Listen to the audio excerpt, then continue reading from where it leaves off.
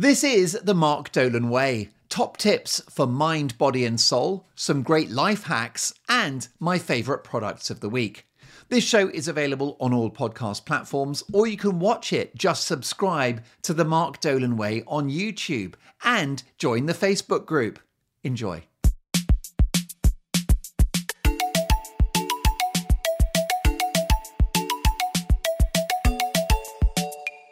Hello and welcome to the show. I hope you are very well. Here is a game-changing piece of advice. Just do one thing. We've all got a million tasks, but only empty the dishwasher. Only send that email. Only make that important work call. Just think of tasks in their singularity. And this works brilliantly as you go about your day. So if you want to improve yourself in your day, then just focus on one thing. So just think, for today, I'm going to be on time. I'm not going to do any other good things, but I will just be on time for all of the different appointments I've got. Or maybe just for today, I'm going to be positive about everything. So I'll look at negatives and I will turn them into a positive. It might be that for one day, you're only going to challenge orthodoxy, that you're going to push back, that you're going to start saying no. That can be the thing that you do for that one day. So whatever it is that's going on in your life, just focus on one element each day and nail that. Now, challenging orthodoxy is something that really has been the essence of human history. Whether it's politics or any other philosophy, humanity is the battle of ideas. It's the yin and the yang. It's the left versus right, red versus blue. Now, when it comes to politics, I've got something very healing to say, which is that we know that everyone's very tribal these days. You're on the left, you're on the right, maybe you're in the center. The bottom line is we need all of them. You need the left, you need the right. And it's just that in the course of the history, you have a bit of right for a few years, then you have a bit of left.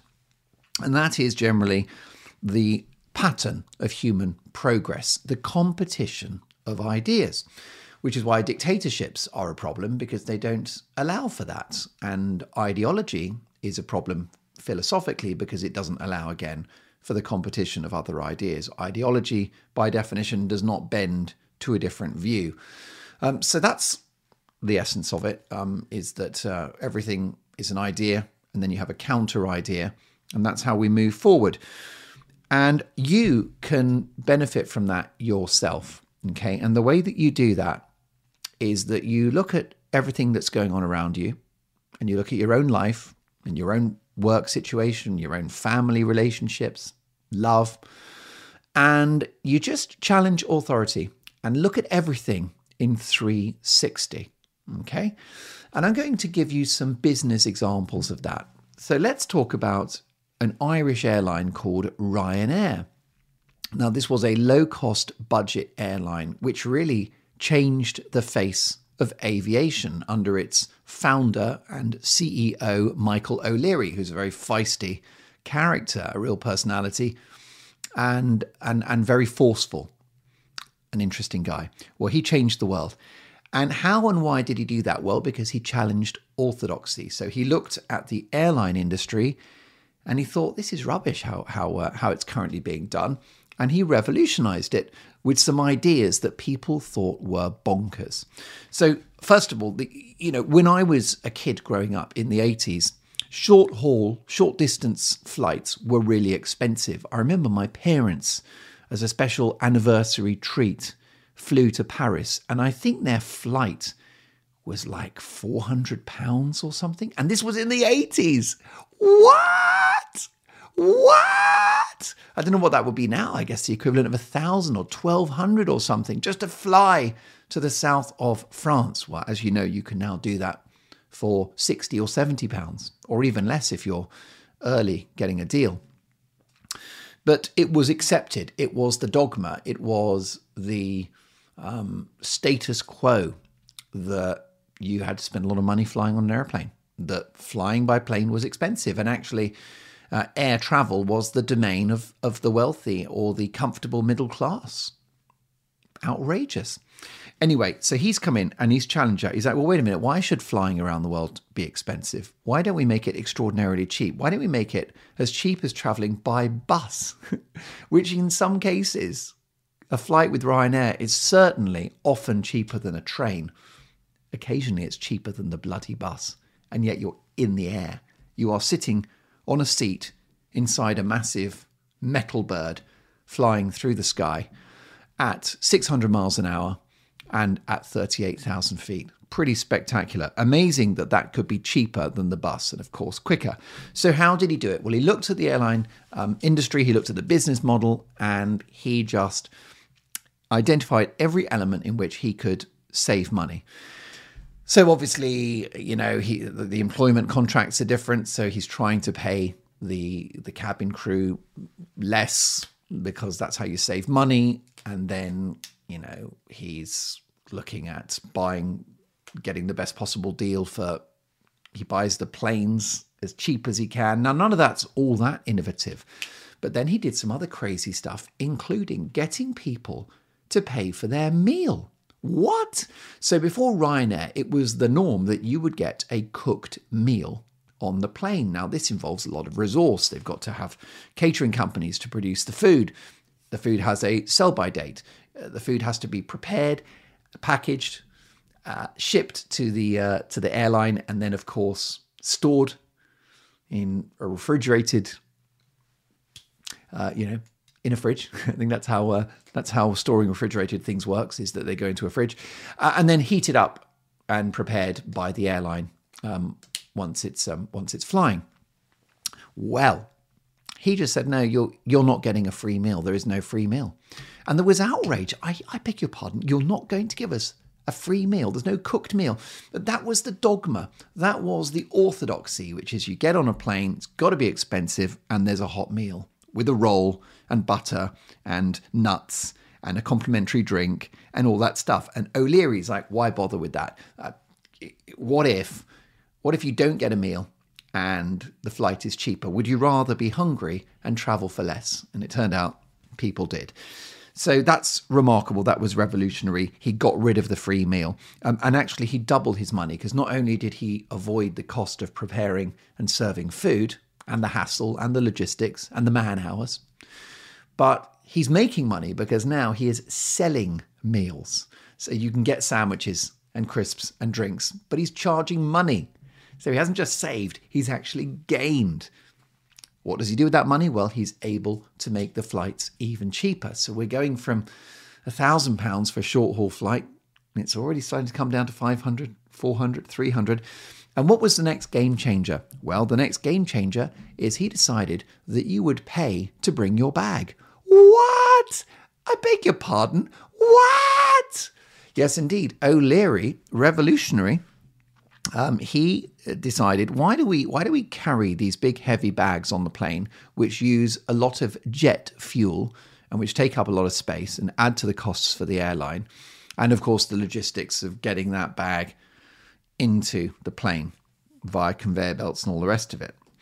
So he said to the public, here's what you can do. You can basically travel just with a tiny bag, which has got your underpants or your knickers and your toothbrush and toothpaste and the sunglasses and your passport, and that's it. You're going to travel light. But if you travel light, I will reward you, because I will take what it would have cost to carry your bag, and I'll give you that money back in the form of a cheaper fare. So that's it. You don't get a free meal. If you want food, you have to pay for it. You don't get to take your bag on for nothing. If you want to bring a heavy bag, you will pay, and it's quite expensive. I mean, I think each way you're looking at 30 or 40 pounds. No, I think it's about 30 pounds to take a bag now with you each way, which will be 60 for both ways. So that's what O'Leary did. He changed the game by looking at every aspect of the airline business and seeing how he could make it more efficient, how he could break the rules, and how he could change the script. Take that business model, challenge the orthodoxy, and turn it on its head. Another great example, James Dyson, the great British inventor and engineer, the man behind the Dyson vacuum cleaner.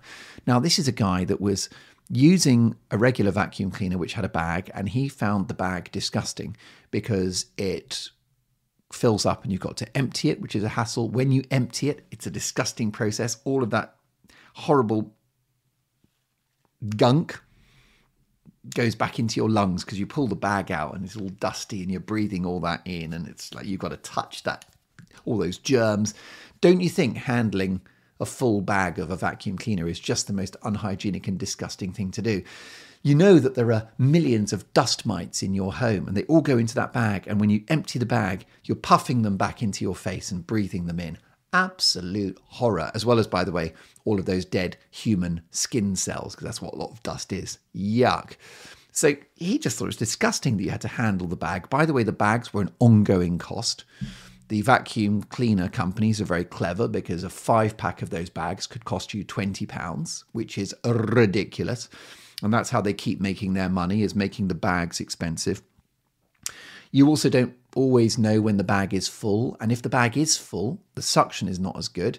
And don't forget that when you vacuum clean with the vacuum cleaner that's got a bag in it, some of that dust is coming back out again because it passes, the air goes into the device and it comes back out, and it's going to pass through that yucky dust.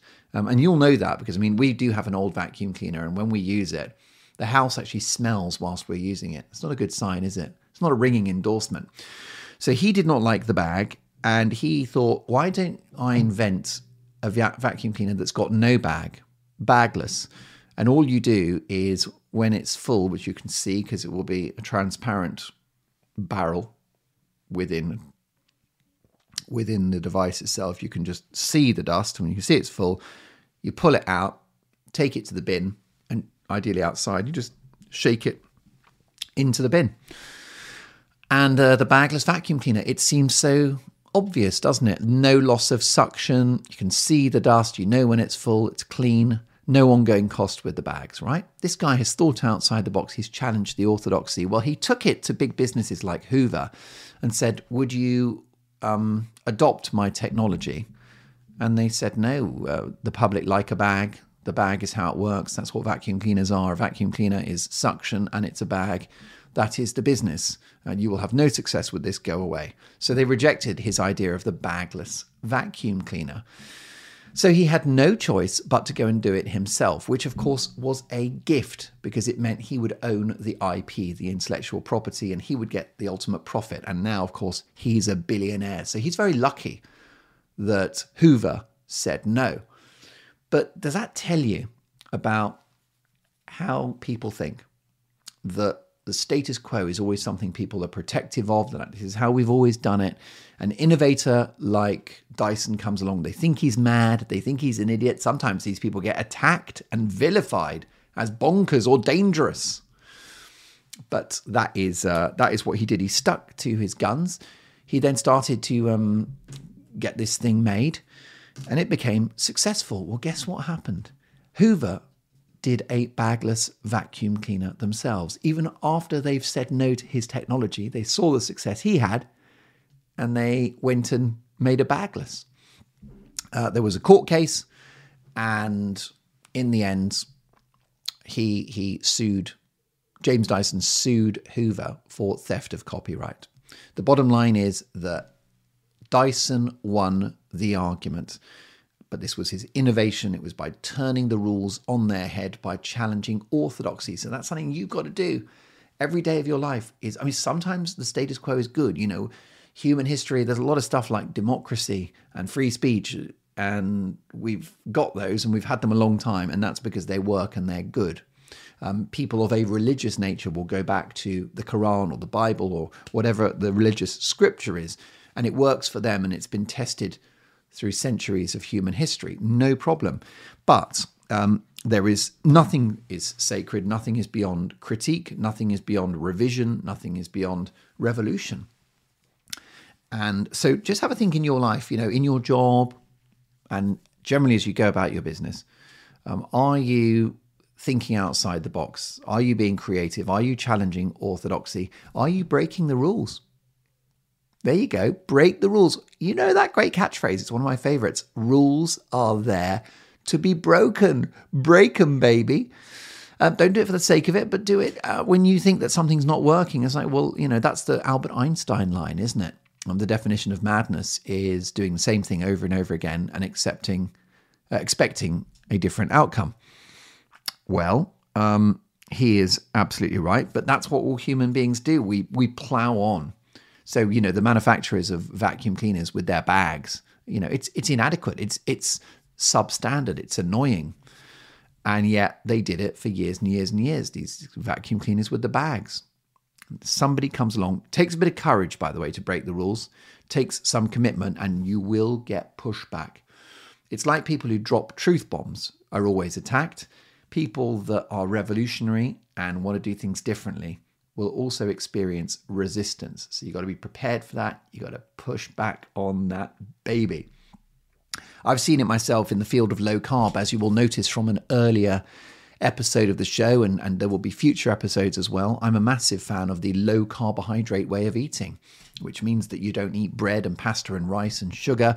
And that means that your insulin is lower, and that means you burn fat and you get thin and you stay thin. It works brilliantly for me. I'm not a doctor. Consult your doctor at all times. But the low carb movement has been vilified in the media, within the medical establishment.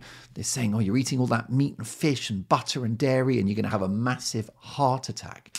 Well, that is a very necessary and welcome debate to have, which is about whether saturated fat is actually directly linked to heart disease or not. Let me reiterate, I am not an expert, but the push for low fat has seen global obesity rates exponentially rise since we changed the dietary guidelines. So there you go. It's all about challenging the orthodoxy. Let me give you another example, IKEA. Now, IKEA, in the way that Ryanair democratized air travel, IKEA democratized home furnishings. Because before IKEA, as with Ryanair, home furnishings were just an expensive thing and you had to accept that. And if you did have cheap home furnishings, cheap sofas, cheap beds, they were going to be absolutely horrific. Okay, they were going to be really low quality. And I grew up with some very low quality furniture at times. We all did. Furniture in the 70s and 80s was absolutely awful. Unless you spent a lot of money, there was a lot of crap going on there. So what IKEA did is thought, well, no, what we'll do is we will allow the public to have very premium, high quality home furnishings, and we will sell it remarkably cheaply. So how did they do that? Well, they got you to build it yourself. Now, this was unheard of before IKEA. But of course, they could save a lot of money because you would just have the individual components of, let's say, a table or a chair in a box, neatly stored with thousands of other boxes in a warehouse, which is obviously, that's the great innovation of IKEA, is that the shops are essentially just warehouses, aren't they? That's what it is. It's not a shop, it's a warehouse. And it's got these objects in it, and you buy it, you drive. So IKEA would be out of town where the land is cheaper and where there's more space for a big car park and everything. The building is not pretty. It's basically a massive shed. You go in and you've got to pick the chair up yourself. You've got to put it on the trolley. You've got to now scan it yourself, right? There's no one around. And then you take it home in your car. So you've got to deliver it yourself. You're the delivery person. And then you've got to assemble it with instructions and an Allen key.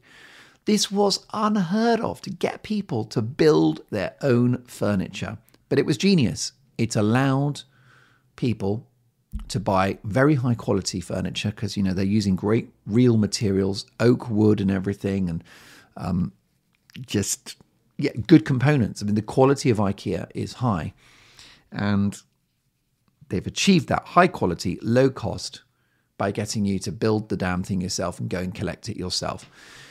The other thing that IKEA do, which is very smart, and it's a little bit like the clothing shop Primark here in the UK and Ireland, which is that IKEA have a kind of bulk mentality. So if they design a certain kind of chair, they will commission absolutely tens of thousands of them, the same chair, just enormous volume of a slightly smaller range of things. I mean, they do have good choice at IKEA, but it's not an enormously massive choice. So, for example, they're mirrored wardrobes.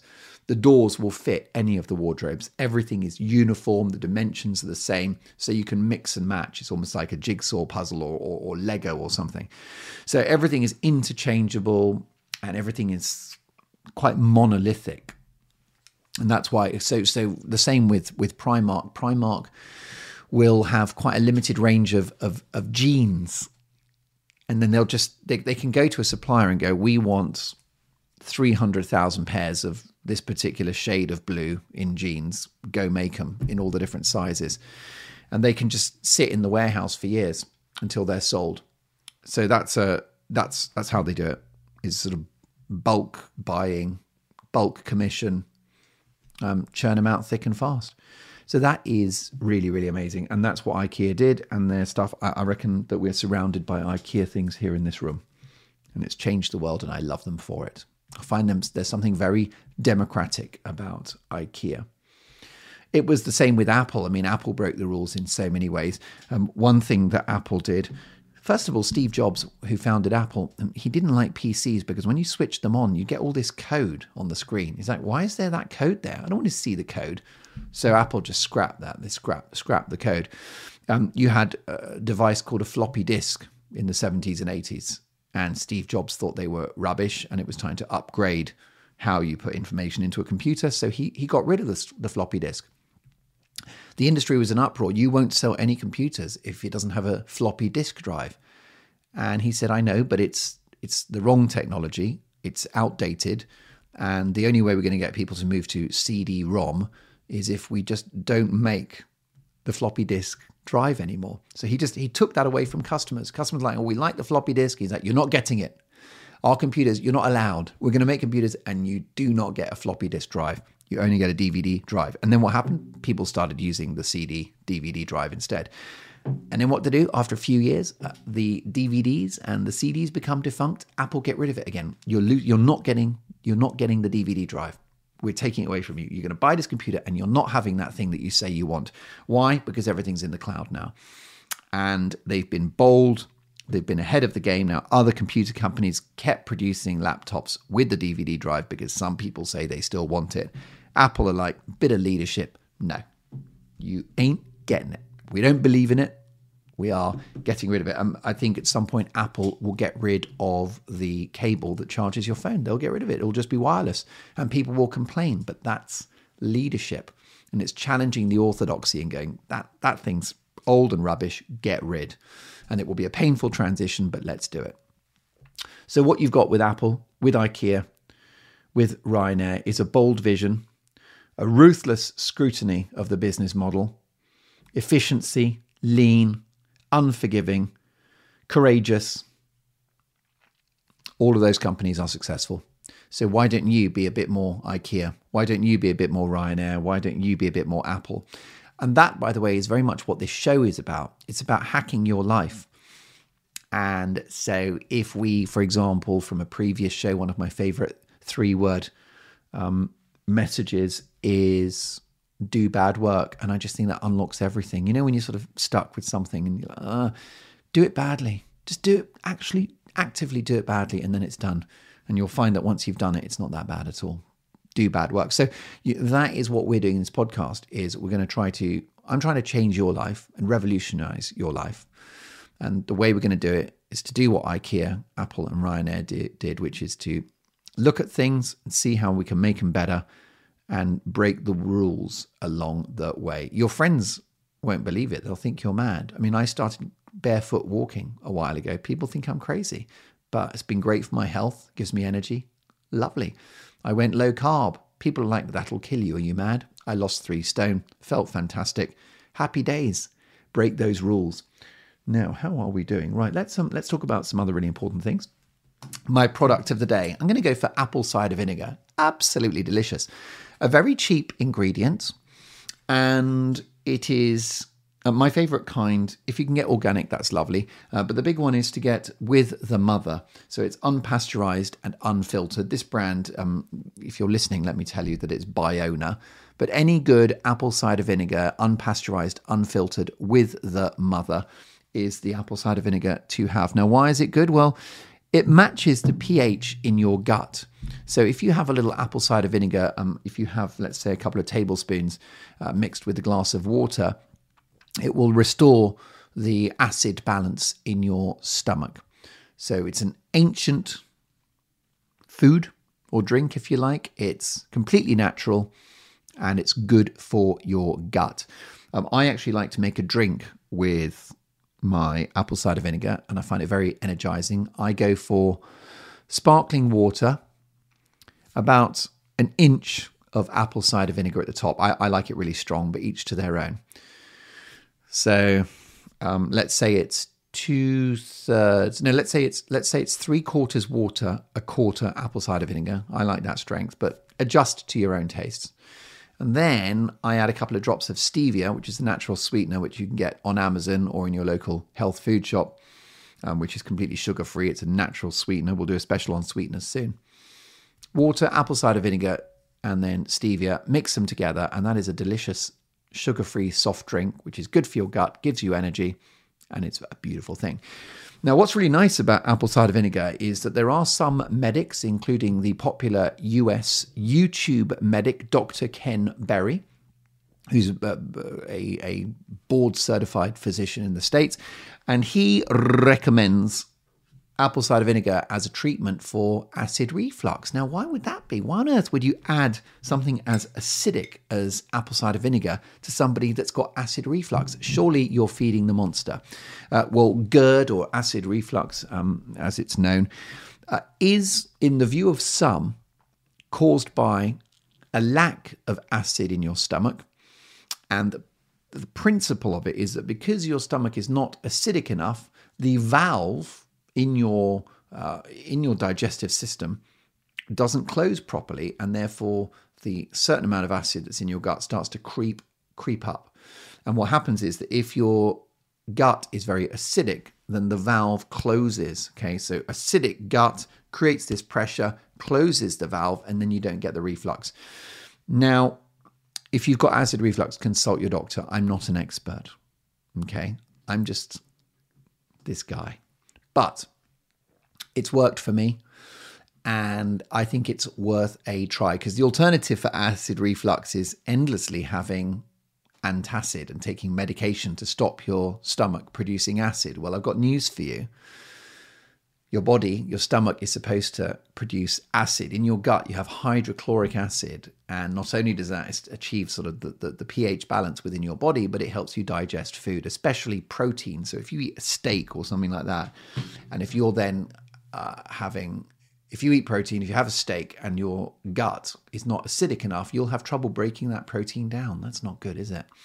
So you want a nice acidic stomach. It tends to happen that when you get older, your gut gets less acidic. So apple cider vinegar, a natural fix for that. If you've got acid reflux, give it a go. I find apple cider vinegar very good for dinner. And I will just take a shot straight before I eat, because I just feel that I'm preparing my gut for digestion. And that would be, I take it, this is quite a lot, okay? This would be too much for many people, but I have, imagine more like a double whiskey. I have about that much of the apple cider vinegar down in one. Pretty bracing, a pretty arresting physical experience. Just neat and strong. But there you go, apple cider vinegar, my product of the day. Also, largely a pretty cheap ingredient as well. Completely natural. Give it a go. Do you want that, or do you want a load of pills? You tell me. You should run to your fear. If you're afraid of something, it's because actually it's your destiny. The brilliant actor Michael Caine said, "You become what you fear." And I will never forget the time when I went to a comedy gig as a youngster and I watched these comedians. And for some reason, even though I was just watching, sitting in the audience, I was absolutely terrified. And it's because I'm watching these people thinking, I think I've got to do this. I think this is what I want to do. So Michael Caine said it very wisely. You become what you fear. So if there's something that you're afraid of, it's probably the thing that you should be doing and are going to do. So listen to that fear and pursue it. Feel the fear and do it anyway. Once a day, remember earlier, do one thing, right? Just do one thing. Each day, just do one thing. Like, I'm just going to be on time today. I don't have to be perfect in any other way, but I will nail being on time. Tomorrow, I'm going to be friendlier. On Wednesday, I'm not going to bite my nails. Just each day, just have here's the thing I'm going to do today. One of those days, why don't you just pursue fear, right? You just have to, on Wednesday, I'm going to just do things I'm afraid of. That'll be my thing. Or at least one. I'll do one thing I'm afraid of. And suddenly, once you've done it, you're not afraid anymore. And it will give you huge self-confidence. So run to your fear. Also, work-life balance is very important and very good. And you should work very hard, but in a very focused and sustainable way. So I've talked about intermittent fasting on this show, and that involves just eating within a time window, which is, in my case, from about midday to 8 p.m. Don't eat outside of those hours, and that gives your body many hours outside of those 8 hours, 16 hours, in which to not eat and just digest the food and let your organs rest and recover. That's intermittent fasting. Well, try intermittent working, where you just decide, I will have an intense 2 hours and then I will stop and I will not work. Okay, and it's just, we're working, because what a lot of people do in offices all day for like 10 hours is kind of working and not working, and it's all a blur. And it's depleting. They're sitting in the office, they're using energy. The office is not normally the nicest environment. You've got artificial lighting, you've got people around you, it's noisy. So what you want, I used to work with this brilliant guy, brilliant producer in radio, and he was called Robert, and he worked the fewest hours of anyone. He'd come in the morning, 9 o'clock, and he just would hit it hard, attack. 3 o'clock, he was out of there. Now, he was quite senior, so he could get away with just like leaving the office early. But there were other people that would sit there till 6, 7, 8 o'clock at night. But this guy, Robert, is like, if I'm done at 3, if my work's done, I'm out of here. But what this guy did between 9 and 3, or even between 9 and 12, was so much more potent and useful than what the other people were doing for 10 hours. And this is because this guy was an adopter of effectively intermittent working. By the way, I've just invented that. Intermittent working is mine. But you can have it. What's mine is yours. Don't forget that. We are a family. So intermittent working is good. But when you're working, you're concentrated, you do it, and then boom, you're off. So on, off. Really, really clear boundaries. And let me tell you about boundaries. Some of the most successful people in the world do not work the longest hours. In fact, they might work the fewest. I'll give you a few examples. So first of all, what about Larry David and Jerry Seinfeld, who created Seinfeld, which is the most successful sitcom in the history of television. Larry David had worked on Saturday Night Live, which is another iconic American show. But they had this tradition of working very, very long hours. And I think the day before the live show, they just wouldn't go to bed. The writers would be up all night. And that was a tradition. And they equated pulling all-nighter with commitment to the cause. And, so we don't sleep because we're going to make the show better. Larry David was not very impressed by this, but that was the culture of the show.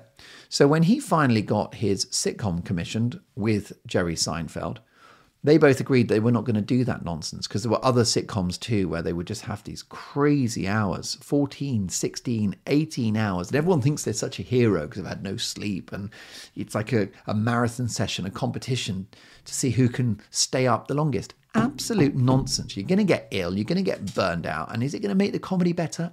I don't think so. Well, neither did Jerry Seinfeld, neither did Larry David. So they decided that their program would be made in office hours. Okay, so 9 till 6, we get in the morning, we drink coffee, we do the table read, we add extra jokes, we record. But they made that show, the biggest show in history, in office hours. And that's why they were able to have 9 series and hundreds of episodes because it was sustainable and it was focused and the work was better. The same with Elton John. Now, Elton John will often get a mention on this show because he happens to be my musical hero, and I consider him to be an extraordinary human being as well. I'm obsessed with Elton John. Truly, truly great man. But efficient as hell, this man. Efficient as hell. He wrote Candle in the Wind in 24 minutes. What? He wrote Don't Go Breaking My Heart, I believe, according to his guitarist, Davy Johnstone, in a quarter of an hour. And okay, he's blessed with a God-given gift and all of that. And I'm not saying that you can do the equivalent of write a song in half an hour. But what this guy does is he gets his lyrics. He doesn't mess around. He's like, he hits it hard. Elton John, the originator of intermittent creativity, right? Just create, intense, and then nothing. And by the way, don't interrupt this guy when he's writing, because this is like a red hot furnace now, burning away, burning creativity. And he has been, I would suggest, successful. And he is very strict about, his working patterns. And once he has done the piano playing in the studio and he's put his vocal down, he's out of there. He's out of there, and he leaves it to the producer to then fiddle with levels and add sound effects and whatever, turn the drums up, turn the guitar down, and produce the thing. And he's out of there, and he's made his contribution, and he knows he can go, just like my friend Robert, who would leave the office at lunchtime or even mid-afternoon. So it's focused work. Make it count while you're there. There is a brilliant book called The 4-Hour Working Week by Tim Ferriss. That's all you need to know. You could potentially, some people, and it's a lucky minority, I'm not one of them, but some people can get everything they need to done in 4 hours. It's pretty extreme. In a week. Sorry, what?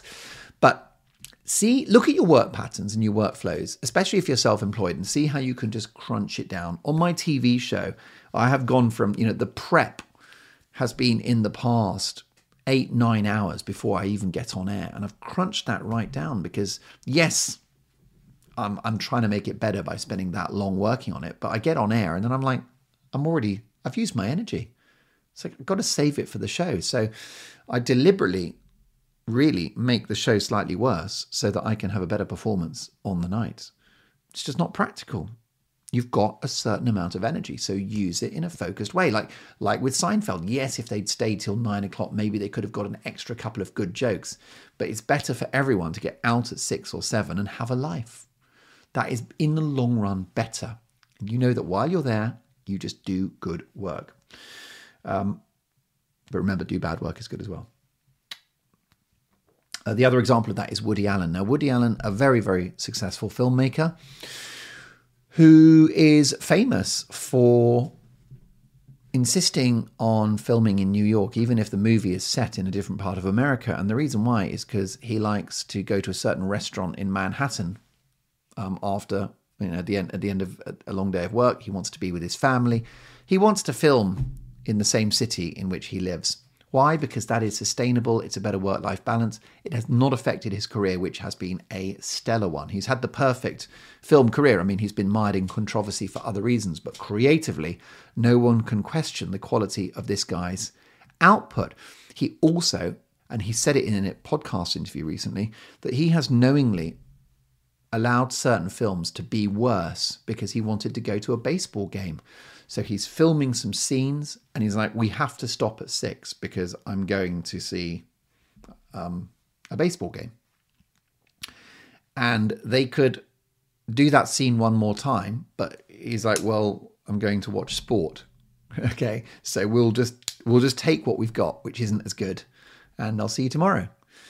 Amazing. Now that's surprising and counterintuitive, isn't it? But it's led to some of the greatest films ever made. If you want a good recommendation for a Woody Allen film, Manhattan, I consider to be his masterpiece. Husbands and Wives, a late masterpiece. And a brilliant early comedy, Bananas or Love and Death. There you go. But a lot of them are good. So, I think that's us. I've really enjoyed chatting to you today. I hope you're well.